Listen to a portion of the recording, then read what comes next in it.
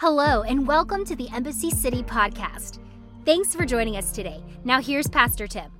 Come on, make some crazy noise if you're glad to be in God's house this morning. So glad that you're here. If you are a guest with us, we want to say welcome to Embassy City Church. We are so delighted that you are here. Here at Embassy City, we want you to know that you are loved.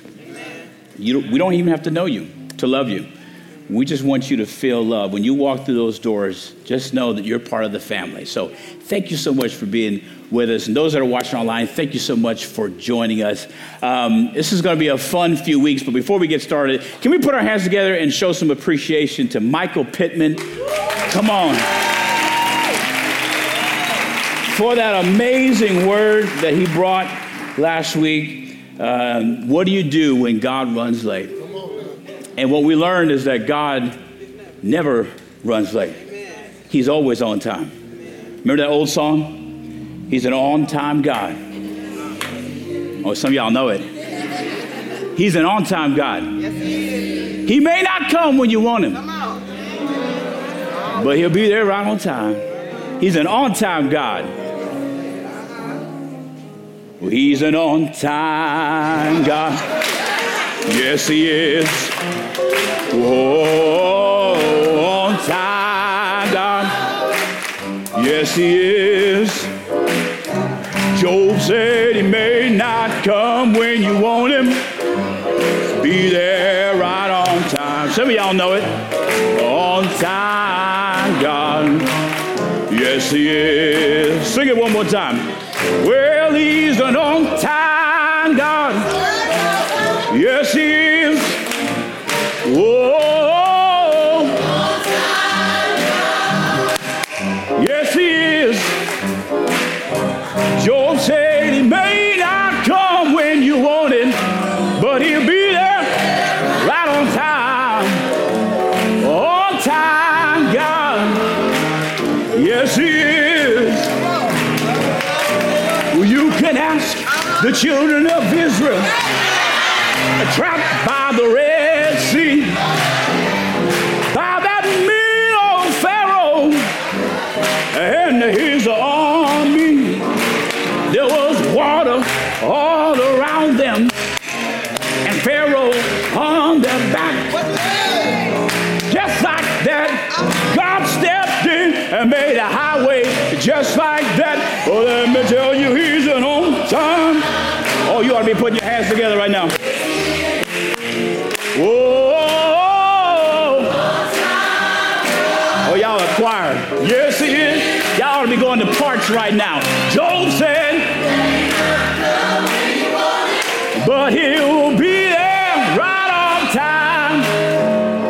On time, God. Yes, he is. Well, you can ask the 5,000 hungry souls he fed by the banks of the river with 2 fish and 5 loaves of bread. What a miracle he performed for the multitude. What he did way back then, he'll do the same for me and you. Oh, let me tell you, he's an... Oh, y'all. Y'all sound good. Oh, yes, he is. What did Job say? Job said he,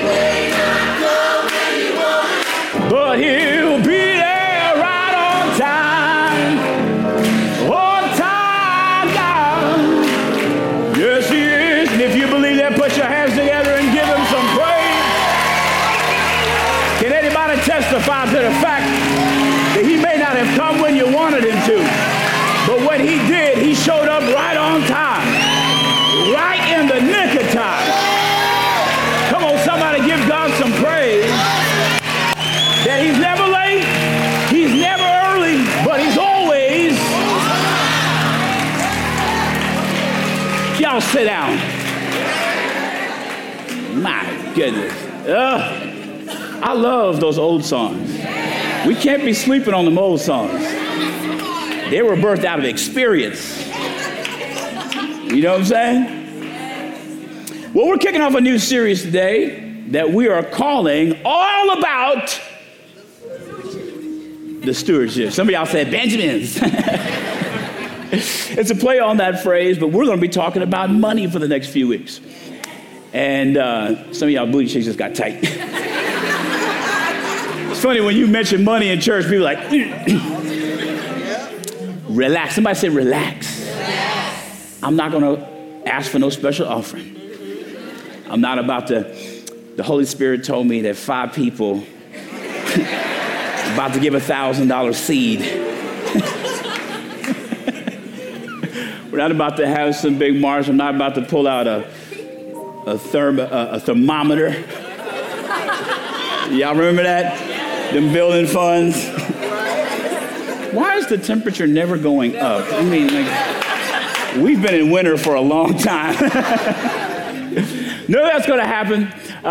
We're just going to talk about money, because what you'll find out is that money reveals a lot about the spiritual.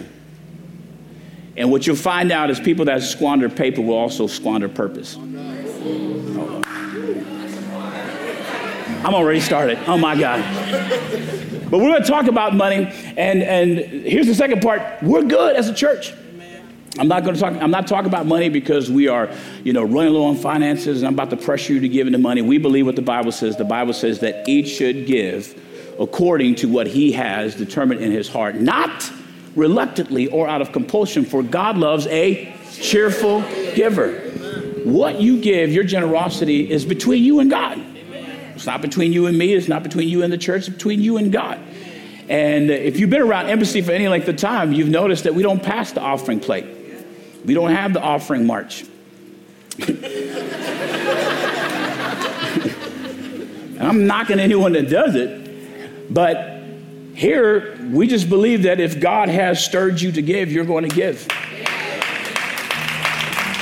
It's just one of those things, right? We trust in the Lord for that. And if you notice, we don't have big containers and offerings around. We have a wooden box that's over there. And then over 90% of you all give online anyways. And I want to tell you that we are a generous church. The generosity in this house is amazing. Because of your generosity, we are right now having service in a paid-off building. Come on now. And if you were around last year, we paid everything off without selling fish dinners. I'm not saying there's anything wrong with it. What I'm saying is God has blessed us tremendously to the point to where we can give as the Lord has moved on our hearts to give. And as a result, lights are on, AC is working. Praise God for the AC. Hallelujah. Staff is paid. We're looking at expansion opportunities. We're looking around to see where God wants us to build or buy. Because it's coming, y'all.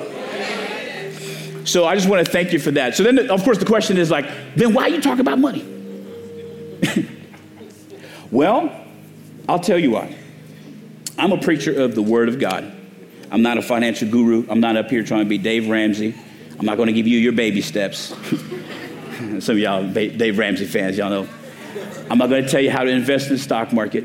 But I am going to talk about principles that are found in the Word of God. And just like I'll preach on grace and faith and purpose and love because they're in the Word of God, there's over 2,000 mentions in the Bible of money. So obviously God thinks it's important for us to talk about money because money is how we steward money is closely related to how we steward spiritual things. And hopefully by the time we get through the series, you'll be in agreement with that. And here's another thing. The reason why most people get nervous about money talks is because a lot of people are dealing with PTSD from being at a church that mishandled the finances.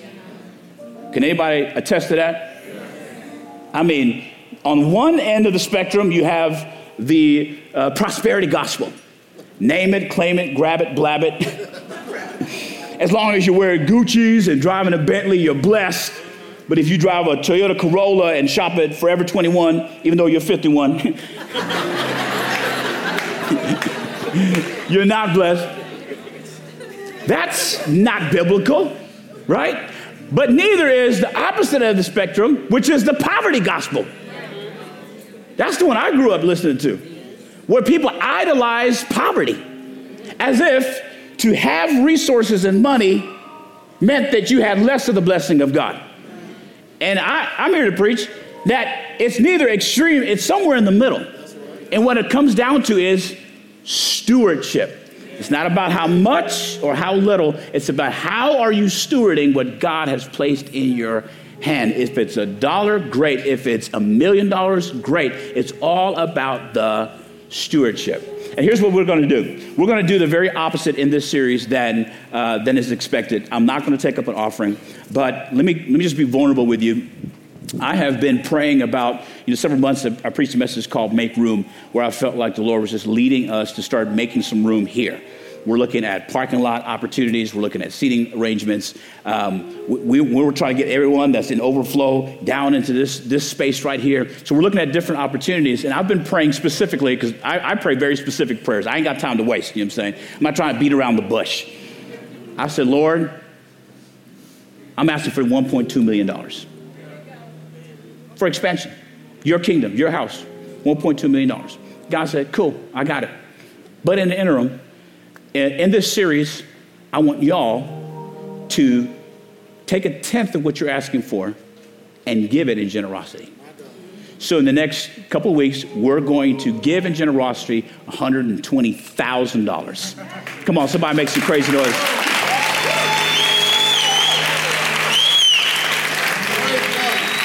Anybody excited about giving? I mean, people run the aisles about receiving, but we got to get excited about giving. That God has blessed us enough that we can sow into other people. How amazing is that? So grab your Bibles. We're going to the book of Matthew chapter 25. Matthew chapter 25. A very familiar passage of scripture that we're going to read, and we're going to kind of do some expository teaching today. Is that all right? So expositional teaching basically means we're going to dig into this passage and we're going to kind of exegete it, which means to take meaning out of the scripture, okay? Matthew chapter 25, verse number 14. For it will be like a man going on a journey who called his servants and entrusted to them his property. To one he gave 5 talents, to another 2, to another 1, to each according to his, say the word with me, ability. Then he went away. He who had received the 5 talents went at once and traded with them, and he made 5 talents more. So also he who had the 2 talents made 2 talents more. But he who had received the 1 talent went and dug in the ground and hid his master's money. Now after a long time, the master of those servants came and settled accounts with them. And he who had received the 5 talents came forward, bringing 5 talents more, saying, Master, you delivered to me 5 talents. Here I have made 5 talents more. His master said to him, well done, good and faithful servant.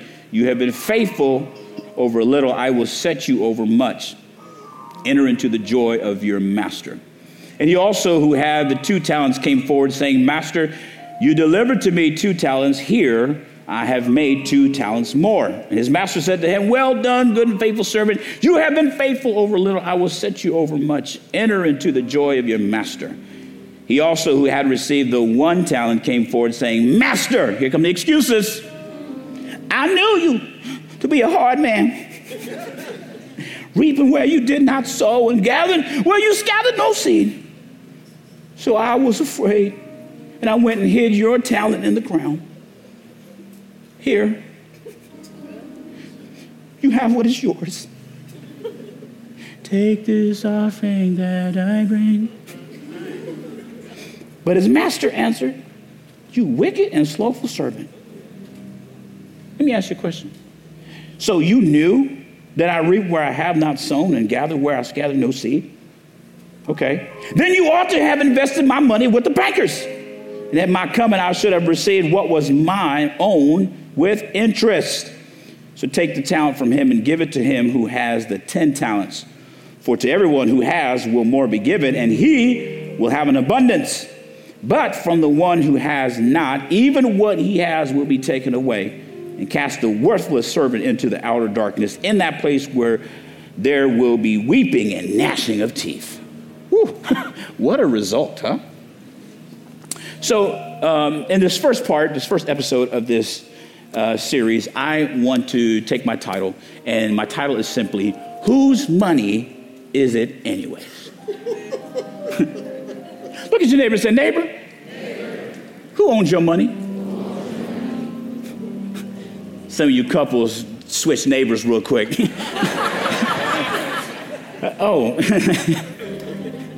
Whose money is it anyways? Let's pray. Heavenly Father, we thank you so much for your word.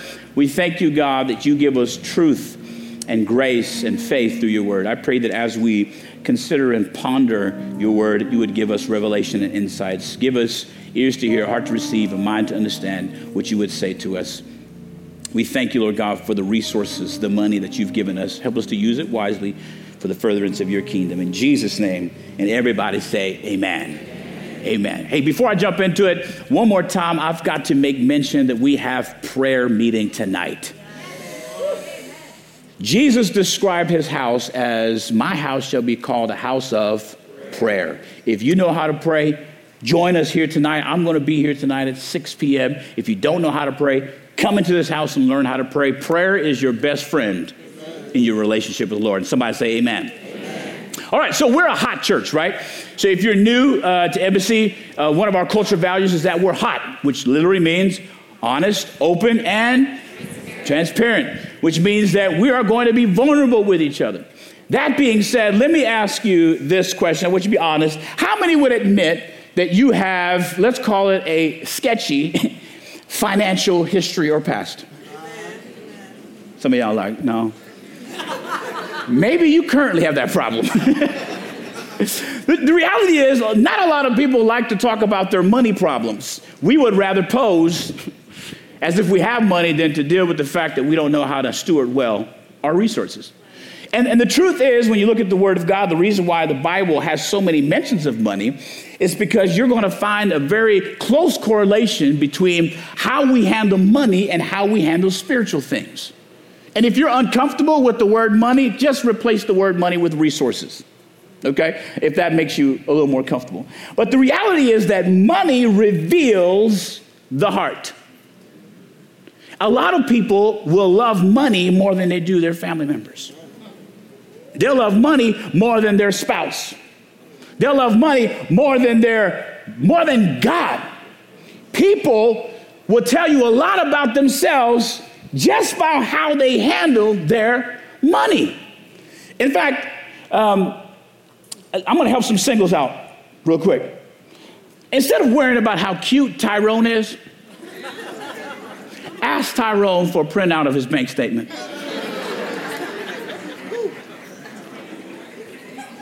Some married couples I'll be saying, you right? Tyrone may have a steakhouse appetite with steak and shake budget. You know what I'm saying? You're going to learn a lot more about somebody by how they handle their finances than you will their Enneagram number. Hey, what's your Enneagram number? No, how you spending money, fam? What's your philosophy on money? A lot of premarital counseling misses this. You go into premarital counseling, we talk about like, what's our 5-year goal and how many kids do we want and what kind of house do we want to live in? And no, what's your 401k looking like? Do you know how to handle your finances? Because this is what Jesus said about finances in Matthew chapter 6, verse 19. Do not lay up for yourself treasures on earth where moth and rust destroy and where thieves break in and steal, but lay up for yourselves treasures in heaven where neither moth nor rust destroys and where thieves do not break in and steal. For where your treasure is, there will your heart be also. Right? You can tell where someone's heart is based on how they spend their money. Oh, Lord.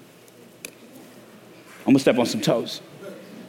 Because here's the thing. You can drive a BMW and be overdrawn in 12 different banks. You know what I'm saying? And it's left everywhere, just waiting for it to disappear. Well, what's the statute of limitations? Can't even open a Venmo. Right? ATM, try to get cash out of ATM. ATM is like, don't even try it. Right? But a lot of people won't address money issues or their stewardship or their financial issues because they would rather pose as if they have money to fit into the culture than deal with their lack of stewardship. So now people, instead of going, you know what, I probably shouldn't go buy this because I can't afford it, they'll make back alley deals to get them fake Gucci's. Putting your life in danger. Is this too real? But the reality is we need to talk about money because Jesus does. And here's the thing. When you understand that money is closely related to your spiritual walk, you will start treating money much differently, right? Because here's what Matthew chapter 6, verse 24 says. No one can serve two masters. For either he will hate the one and love the other, or he will be devoted to the one and despise the others. And we would think that the competitor to God is the devil. But how many know, when was the last time you met someone that's like, hey, I serve the devil? Long time since I met somebody, right? But Jesus says, no, my competitor is not the devil. God already knows. Like, the devil is under the Lord's feet, right? What Jesus says is you cannot serve God and money. In other words, the thing that our culture wrestles with the most is not a pursuit of the devil, it's a pursuit of money. So Jesus said, if you want to lay up treasures, you've got to decide, are you going to follow after my principles or after the principles of the world? So we're going to talk about this. And one of the first things that you got to do when we're talking about finances and resources and money is the biggest question that you have to ask yourself is, whose money is it anyways? Did you know that most marital issues, this a lot of times is number one, most marital issues surround the topic of money?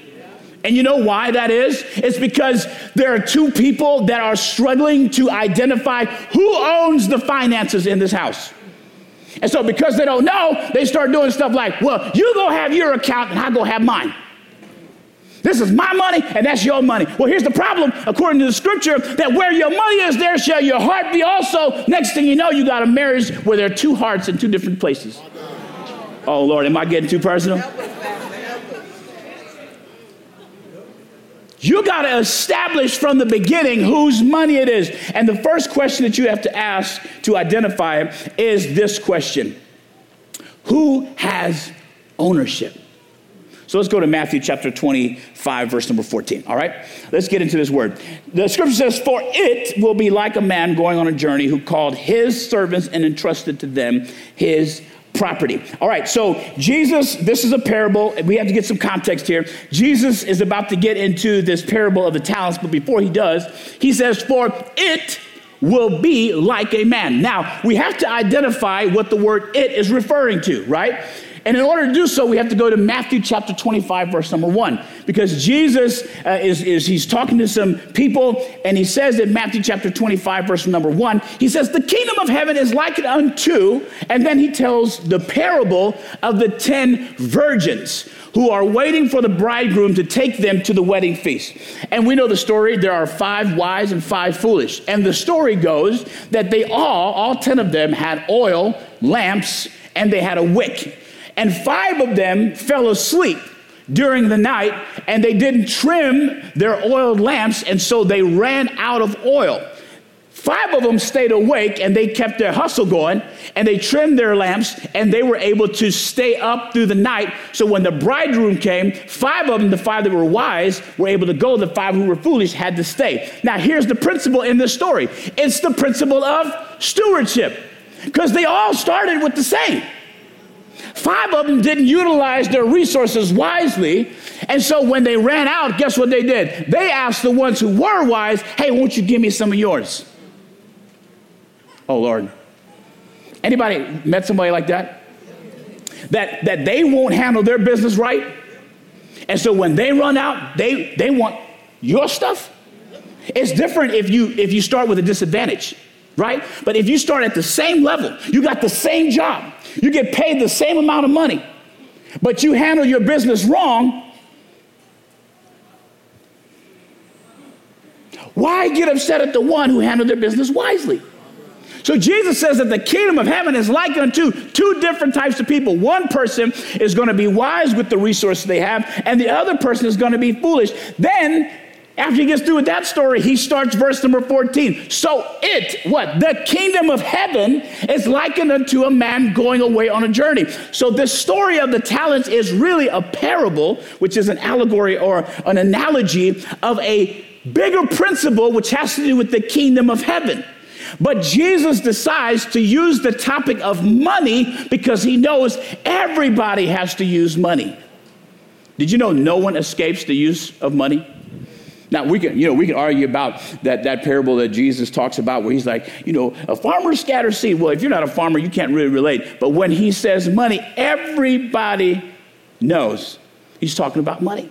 And so what Jesus does, though, at the story is at the very beginning, he establishes ownership. Jesus says, I'm the master and you are the servants. So there are three recognitions that you have to have. If you're taking notes, there are three recognitions that you have to establish ownership. The first recognition is you have to recognize your position.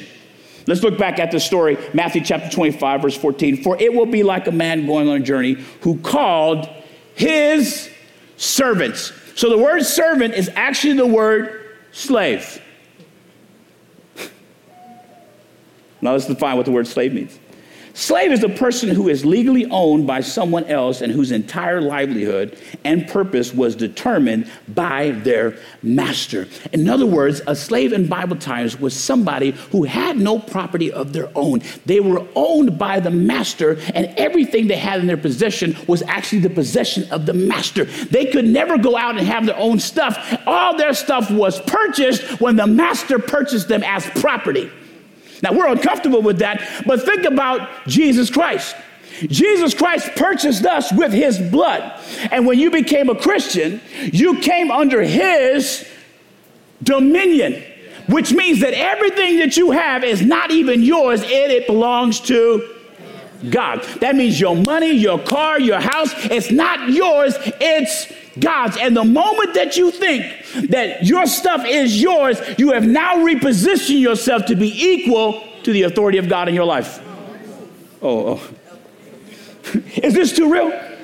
The reality is that as a Christian, if you're not a believer, this don't even apply to you. But as a believer, when you come into the body of Christ, the Bible says that we are now servants to God. Paul says that we have become slaves unto righteousness. When you became a slave unto righteousness, a servant unto righteousness, that means everything in your possession does not belong to you. It belongs to God. So let me ask you, what's in your wallet? It ain't yours. You got to recognize your position. Here's the thing. Often money problems stem from a misunderstanding of our position. We're managers, not masters.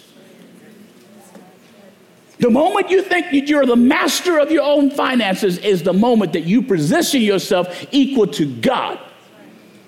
Anybody have small children? Or you've had small children? What is one of the first words that they learn? Mine. Before mama, before dada. They know how to say, it is instinctive for little children to say mine. They think they own the house, the car, the food, your time, your attention. This ain't personal at all. Your car, your yard. These little kids think they own everything. And you know why they think that? Because they are immature and selfish. You don't have to teach a child to be self-centered. They're born into the world selfish and self-centered. But as they mature and grow up, we expect them to recognize their position in the family. No, this ain't your house. That food you're eating, that's my food. I know you think that this is your room because we plastered your name on the wall and we stepped it in. But let me tell you something. I brought you into this world and I can... How many know you got to remind them little ones sometimes, you know? But the reality is you remind them who's boss, who's master of the house. And the same is true in the kingdom of God. We are born into the kingdom of God thinking that we own our own money, and I own my own destiny, and I own my own purpose, and I own my own house. But as you mature in Christ, you should start recognizing your position is you are the servant, he is the master. You're the manager, he is the master. This is not yours. It belongs to God. We say, well, I don't want God to have my stuff. Well, then he can't be your master. Lord have mercy. Let me move on. Here's the second recognition. You got to recognize your purpose. Number one is recognize your position. Number two is recognize your purpose. Let's look back at this verse. He says that he gave, he called his servants, and then he says he entrusted to them. That word entrusted is the Greek word paratitheme, which means to put into the care or protection of someone. Can I tell you that our purpose is stewardship and not ownership?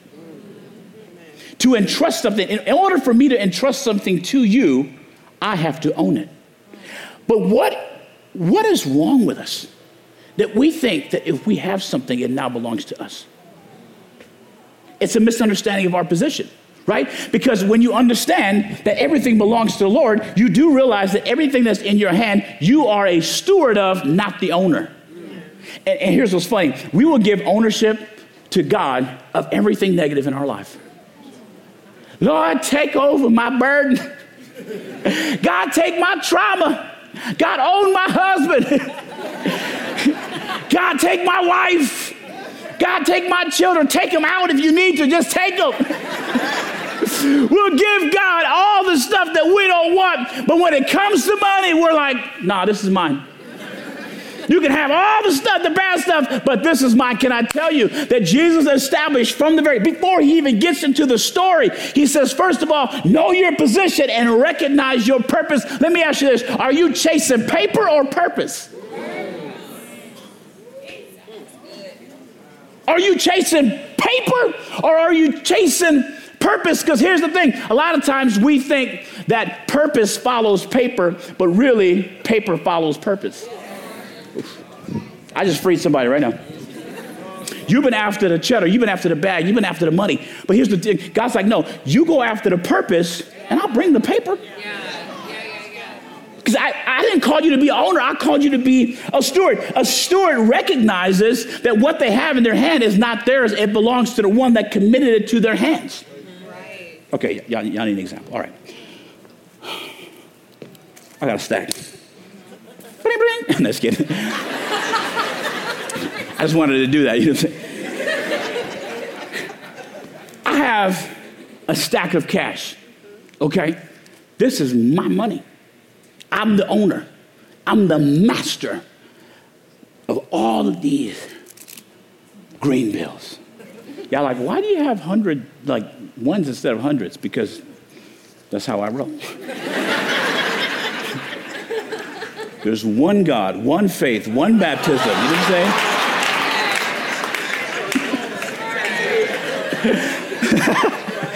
Hero Rizzo, the Lord our God is one. You know what I'm saying? I got a Bible for this. But I want to show you. Michael, come up here, bro. All right. So I'm calling Michael up here because Michael is going to be the steward of what I own. So, Mike, I want you to take $3. Okay. All right, bro. I'll make it right there. I want you to take the $3 and give it to 3 random people, whoever you choose. But I want you to give it away. Now, is this money belong to Mike? That's my money, right? I've just asked Michael to be a steward of what I own. And now he's coming back. Did you spend all your money? Yeah. No, you spent my money. Here's the thing. He came back because he ran out of what I gave him. But the reality is he never owned it. He just did what I asked him to do with it. So now that he's run out, he can come back to the source because he knows. I got stacks. I got stacks. $3 ain't nothing to me. Hey, Mike, take another 3 and give it away. Give it away. Here's the thing. When you're a steward and not an owner, you don't have to worry about keeping it. Because the source from which you got it has enough to keep you running. All Mike is doing is being a steward of what? He's just doing what I'm asking him to do. He's not taking ownership. So when he comes back, I'm like, hey, take 3 more, brother. But this time, just keep it for yourself, all right? That's how I roll, you know what I'm saying? But what I'm trying to show you is I got plenty more. I can give him as much as he needs to do whatever I ask him to do, and then I'll give him some just to put in his own pocket. Why don't we do that with God? God ain't worried about your $75K a year. God's not worried about your 401K. God just wants you to be a steward. If he owns the cattle of 1,000 hills and the potatoes underneath them, if he paves his streets with gold, if he decorates his gates with pearl, if he's seated on a massive throne, what makes you think that he don't have enough to supply your needs? When you recognize that he is the owner, you realize that money ain't nothing to him. We trip out about amounts. This has nothing to do with amounts. It has everything to do with your perception of who God is in your life. Because if he's really the master, you recognize that you are simply a steward. How are you stewarding his money? Because when you recognize him as the steward, as the master, as the owner, and you as the steward, you won't make purchases without consulting him.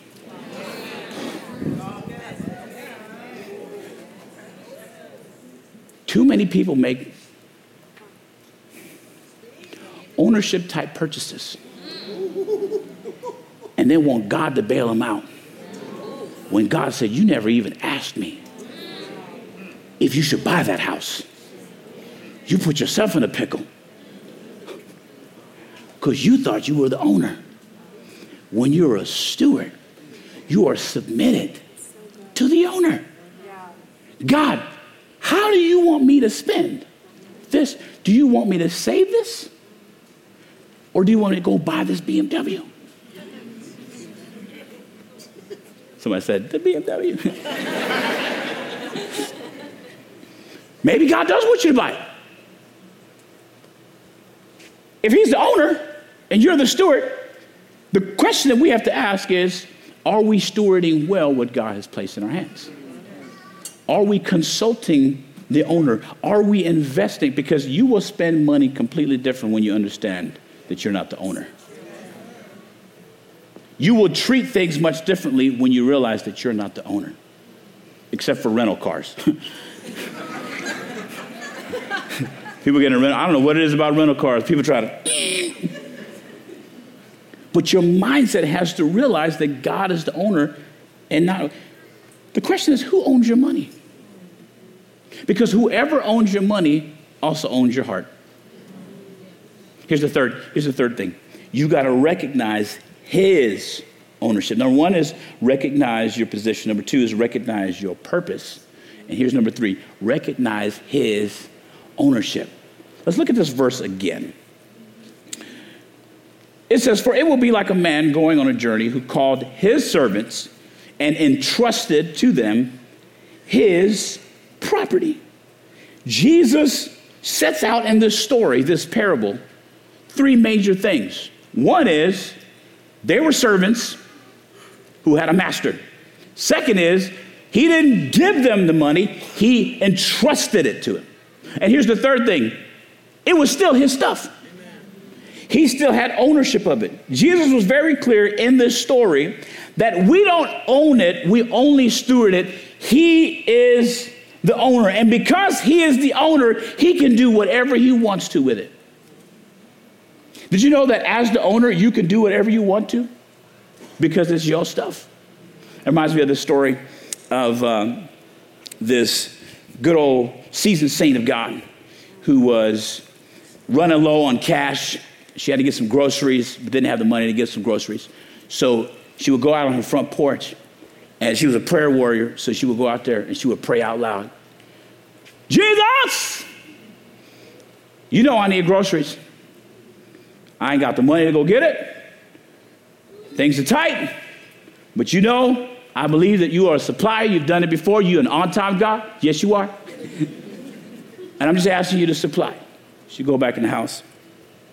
And she had this old atheist neighbor beside her overheard her. And he said, God ain't going to come through because there is no God.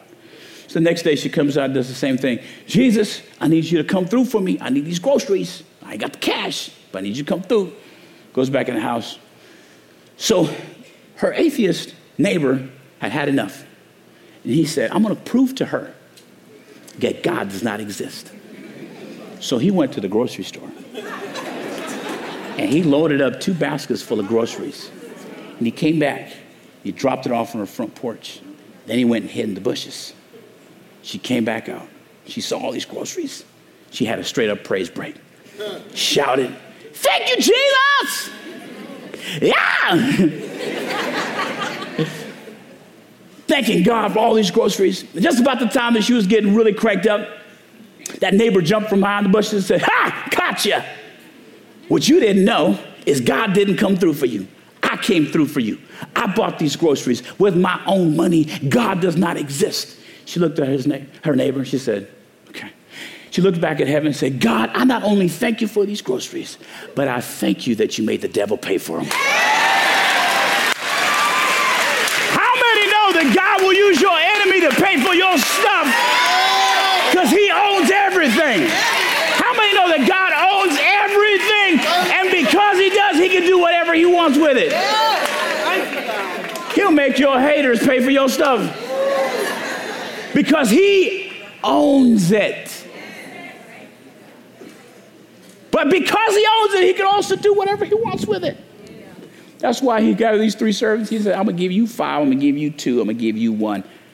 Each according to their ability. So what the master gave to the servants was dependent on what he perceived their abilities to be. He gave to the one 5 because he perceived his ability to handle 5. To him 2 because he perceived him to handle 2, and him 1 because he perceived. Now we look at this and we think, oh man, he only got 1. Let me tell you something. A talent was a measurement of money. Okay, a talent was worth, some say, about 20 years worth of wages. 1 talent. So if you do the conversion, right, to today's, let's say you're making $15 an hour, that's $624,000 per talent. We're not talking, this ain't chump change. This ain't dollars that I was handing out. This is a lot of money. This is $20 worth of wages that the master looks at a servant and says, I trust you enough to give you $600,000 of my money to invest. Another one, 1.2 million, another 3 million. This is a lot of money that he's given to the servants, and he's doing it based on what he believes their ability is to handle that money. Can I tell you, God has given you as much as you can handle now. I need a raise. I want more money. Have you ever asked the question, God, what am I doing with what I have? Because if you can't handle what God has given you now, God, in his divine sovereignty, knows you can't handle more. Some people lose their mind when they get a little more money. They start mistreating people. They start thinking they fancy. Right? So when God is the owner, he distributes money based on what he believes your ability is to handle that money. And sometimes God will keep you in a holding pattern to teach you how to steward well limited resources. God gives all of us tangible resources to teach us how to handle intangible resources. Remember what I said at the very beginning, that this parable is about the kingdom of heaven. What Jesus was doing, am I still in the book? Just making sure. What Jesus was doing is Jesus said, I'm going to teach you spiritual principles through tangible earthly examples. Because how you steward the resources of money says a lot about how you handle the resources of the Spirit. Because God has gifted us with giftings according to our ability. That's what the Bible says about spiritual gifts. Each has been given gifts according to the measure of faith, right? So each one of us have different amounts of ability. The question is, are you not using your talents wisely because you're looking at somebody else and saying, well, they got more talents than I do. They got a bigger platform than I do. Or are you stewarding your resources that are spiritual well. Because here's what I can tell you. If you don't budget your money, you ain't going to budget your spiritual gifts. If you don't invest your money, you're not going to invest your spiritual gifts. We like to, make stuff ethereal. We like to, make things spiritual. Jesus said, hey, I'm going to teach you spiritual things, but let me get on something that you have. Well, I'm just waiting until I get $1,000. If I get $1,000, I'm going to give 100 away.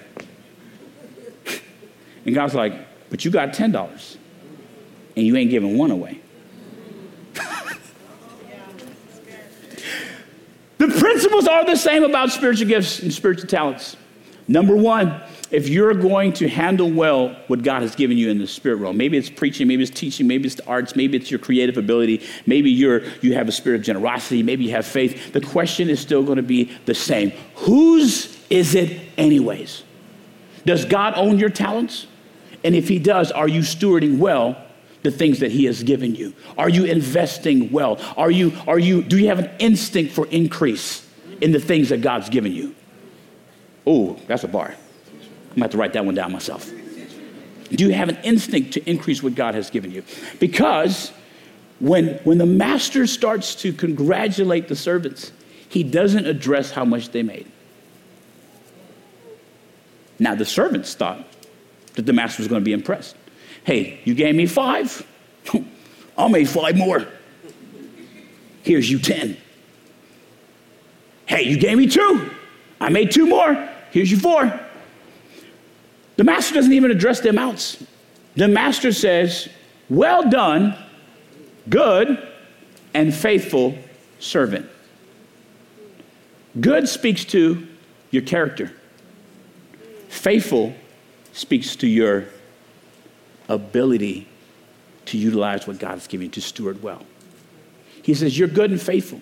You have good character and you're diligent. And the opposite was true of the joker that hid the talents. You just hid $600,000 in a hole. Now, anybody buried something like as a kid? No, just me? I remember my uncle one time told me, hey, if you bury this money, it'll grow there'll be a money tree. I actually believed that. But I was really young. Some of y'all are like, well, you're 13 or something? No. I remember burying it, and you know what I did? I would go by consistently. Man, when is that tree going to come? Because did you know that you will spend as much time worried about buried treasure, making sure nobody got it, just going by again, making sure nobody disturbed the plot where I buried it. And people will spend so much time protecting their gifts instead of investing their gifts. Either way, it's going to take your time. Because when the master addressed the guy that buried it, he goes, you're wicked and slothful. Same thing. I'm addressing your character. You're wicked, fam. And I'm addressing your stewardship. You're slothful. We get to decide what to do with the resources that God has given us, both spiritual and in the natural. And when you recognize that God is the owner, it'll change the way you spend money. You won't spend money thinking it's yours. There's some things that you won't purchase because it doesn't bring glory to God. Ooh, Lord. Is how you're stewarding God's finances bringing him glory or shame? I'm about to get personal, but I got to do it. When you know it's the Lord's money, you won't pay for porn sites.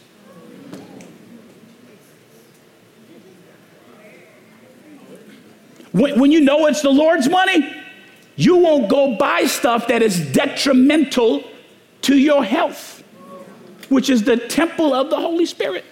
Ooh, man. When you know it's God's money, you won't make it rain on. It'll change how you spend your money on Friday night. Oh, God, we better move to a close. Amos!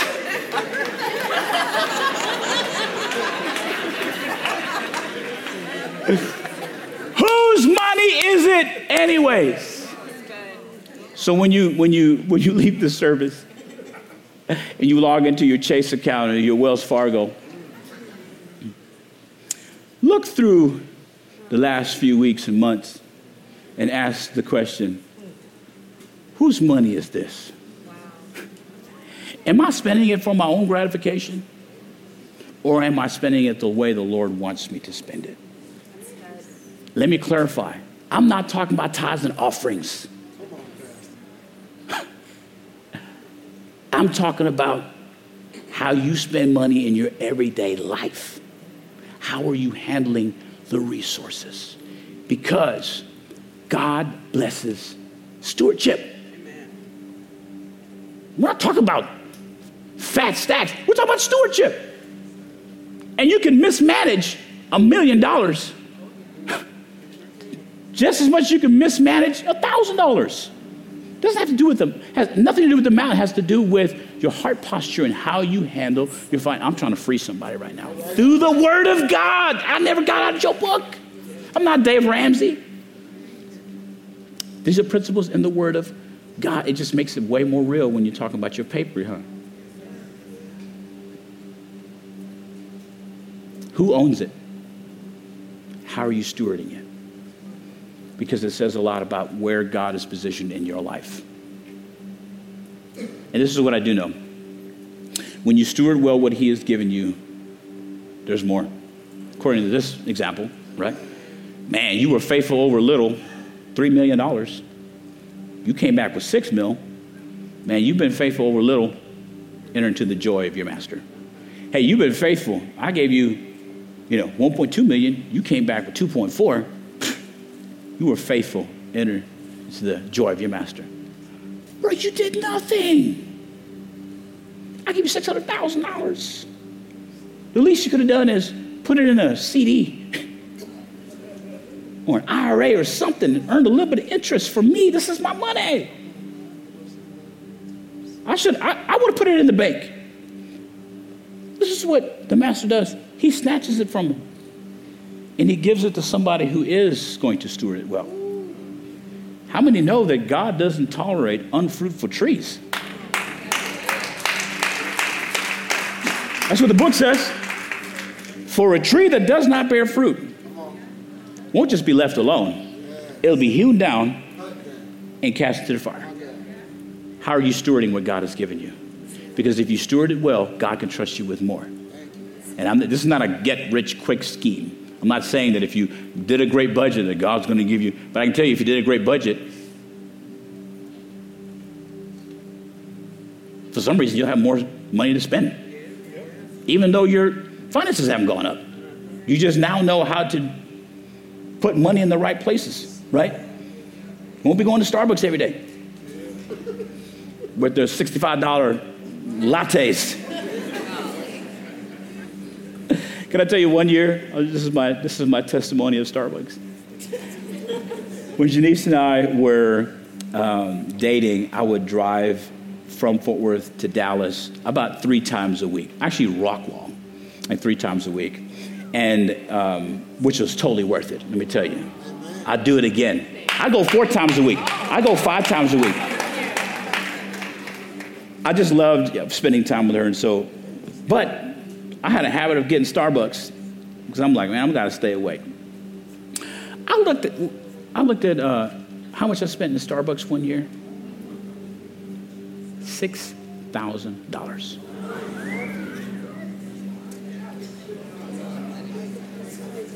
But it was worth it because I'd do it again, you know what I'm saying? But sometimes you got to take inventory of what you're spending, right? Amen.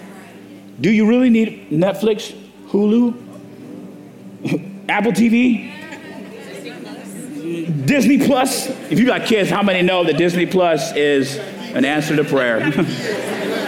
Cancel everything. Keep Disney Plus. YouTube TV, Direct TV. You know what I'm saying? Take inventory and say, God, how do you want me to spend this? When was the last time you just consulted God about your next purchase? Oh, we'll consult God maybe sometimes about big stuff. You know what I'm saying? Don't want the blue or the black S-Class. God, which one? But what about the small stuff? What about the things that you think are insignificant? Either it's all God's or it's not God's at all. And how you steward that will say a lot about how you steward everything else in the spiritual realm that God gives you. Thank you, God, for your word. Thank you, God, for your resources. Thank you, God, that you have blessed us with finances, that you've blessed us with resources, with money, with jobs, with the ability to earn. And oftentimes we get maybe sometimes confused or disoriented about ownership, but reality is, God, we couldn't do our job without the brain that you gave us. We couldn't work the job without the hands that you blessed us with. We couldn't go there without the feet that you've given us. We wouldn't be able to survive, to earn those resources without the ability given by you. And so as Christians, we're totally submitted to you in every area of our life. And in particular, in this series, we're talking about our finances. So Lord, we submit to you our finances, our thinking about it, and we just realign ourselves positionally and in purpose, and we recognize you as the owner. So we thank you, God, for what you're going to do in the next several weeks, God. We thank you, Lord God, that you have counted us worthy to be stewards of your possessions. We give your name the praise, the glory, and the honor. In Jesus' name. And everybody say amen. God bless. Thanks for listening today.